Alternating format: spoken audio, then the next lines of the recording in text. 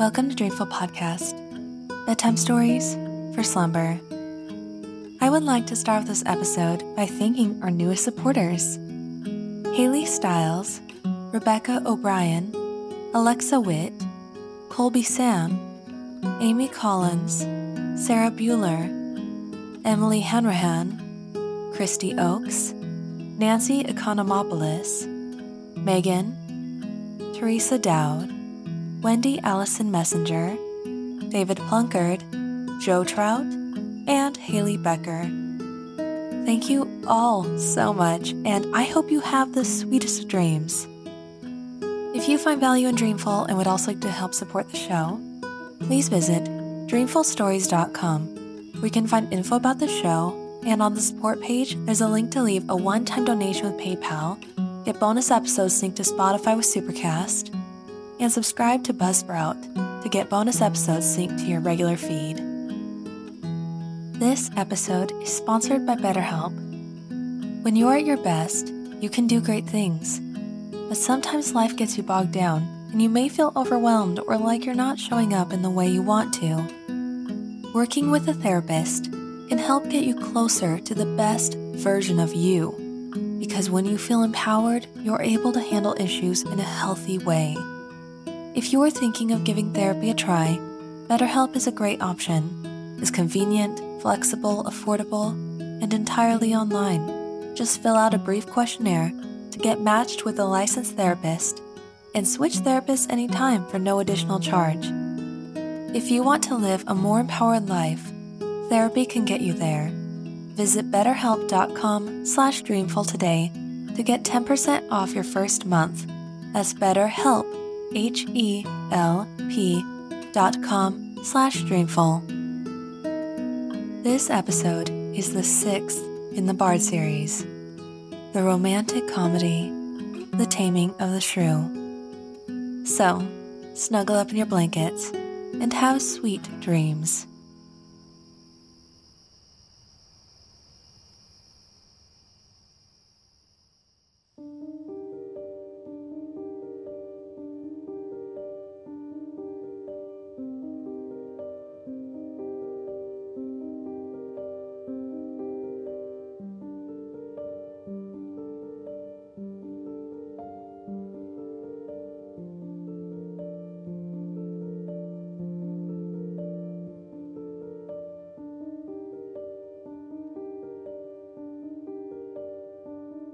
There lived in Padua a gentleman named Baptista, who had 2 fair daughters.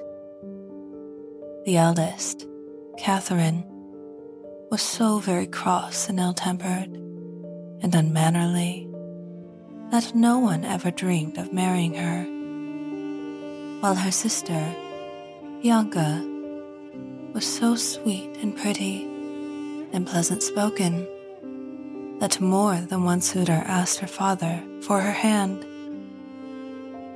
But Baptista said the elder daughter must marry first. So Bianca's suitors decided among themselves to try and get someone to marry Catherine, and then the father could at last be got to listen to their suit for Bianca.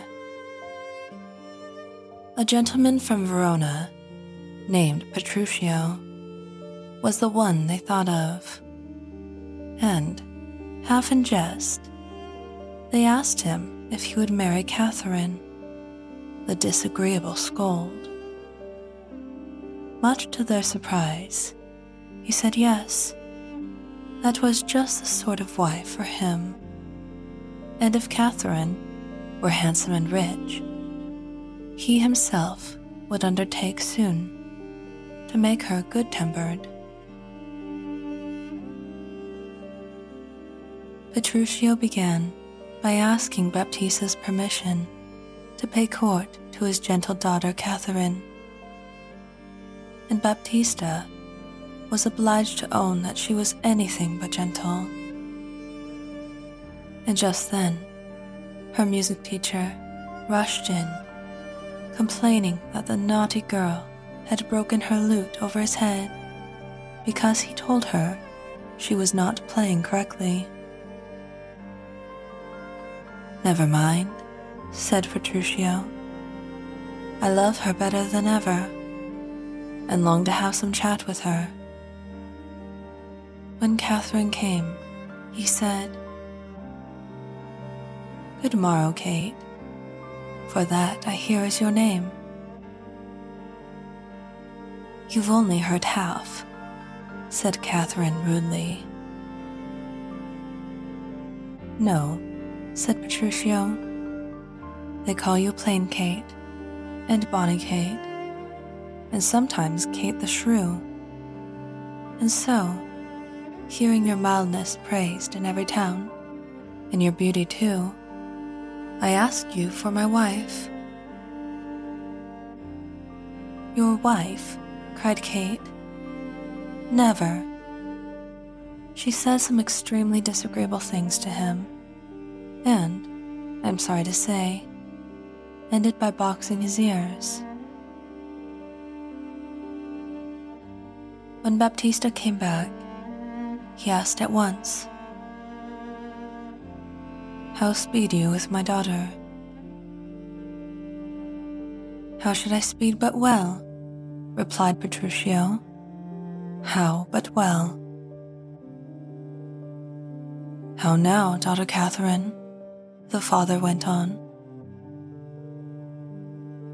"I don't think," said Catherine angrily, "you are acting a father's part in wishing me to marry this madcap ruffian."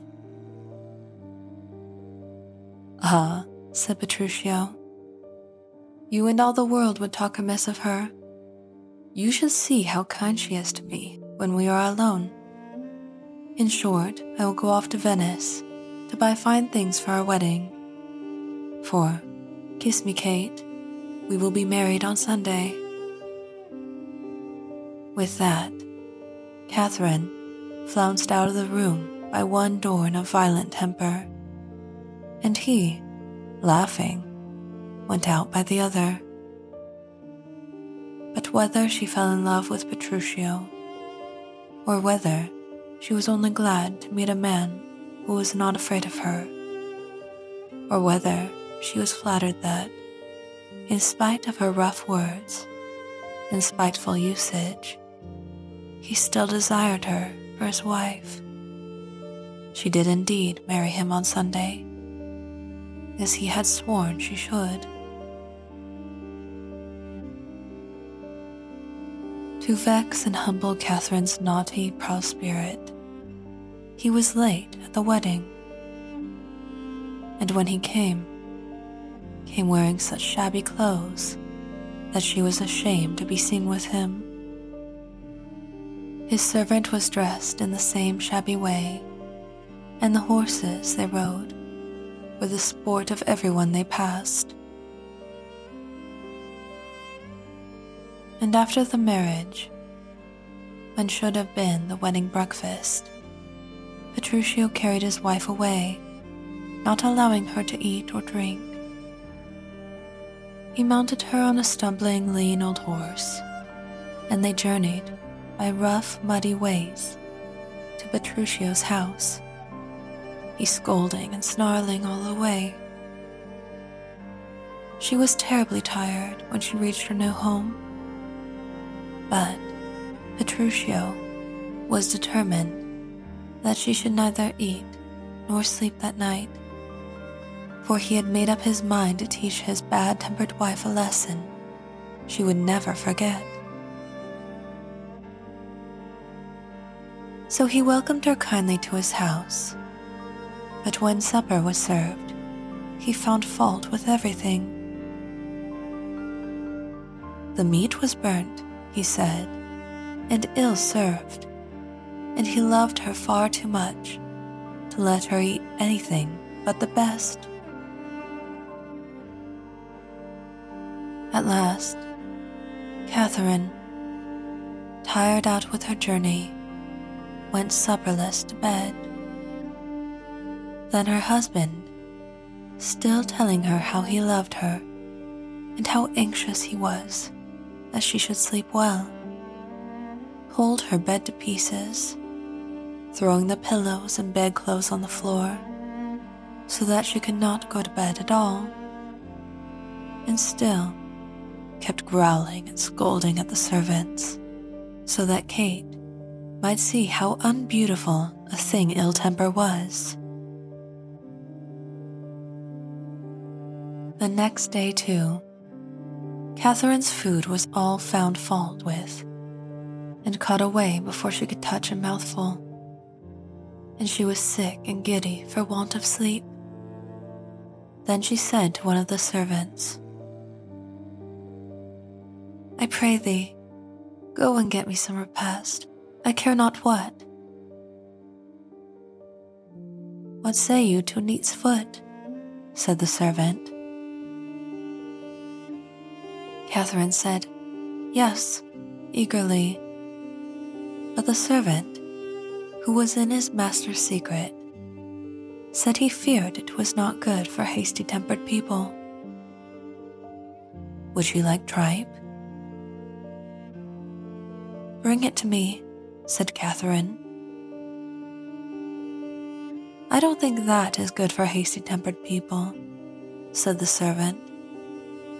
"What do you say to a dish of beef and mustard?" "I love it," said Kate. "But mustard is too hot." "Why then, the beef, and let the mustard go," cried Catherine, who was getting hungrier and hungrier. "No," said the servant, "you must have the mustard, or you get no beef from me." "Then," cried Catherine, losing patience, "let it be both or one or anything thou wilt." "Why then," said the servant, "the mustard without the beef." Then Catherine saw he was making fun of her and boxed his ears. Just then, Petruchio brought her some food, but she had scarcely begun to satisfy her hunger before he called for the tailor to bring her new clothes, and the tables cleared, leaving her still hungry.